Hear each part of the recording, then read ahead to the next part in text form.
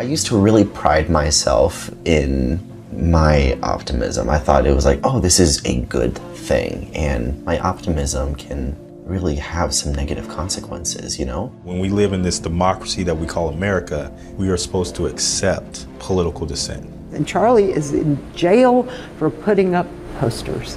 When I first accepted this job, I said, I want to make sure Roe v. Wade does not get overturned and Georgia does not implement slavery again. What that then challenges us to do is to burn it down like there's no tomorrow in terms of the courage of the work that we make. What can we do as a group?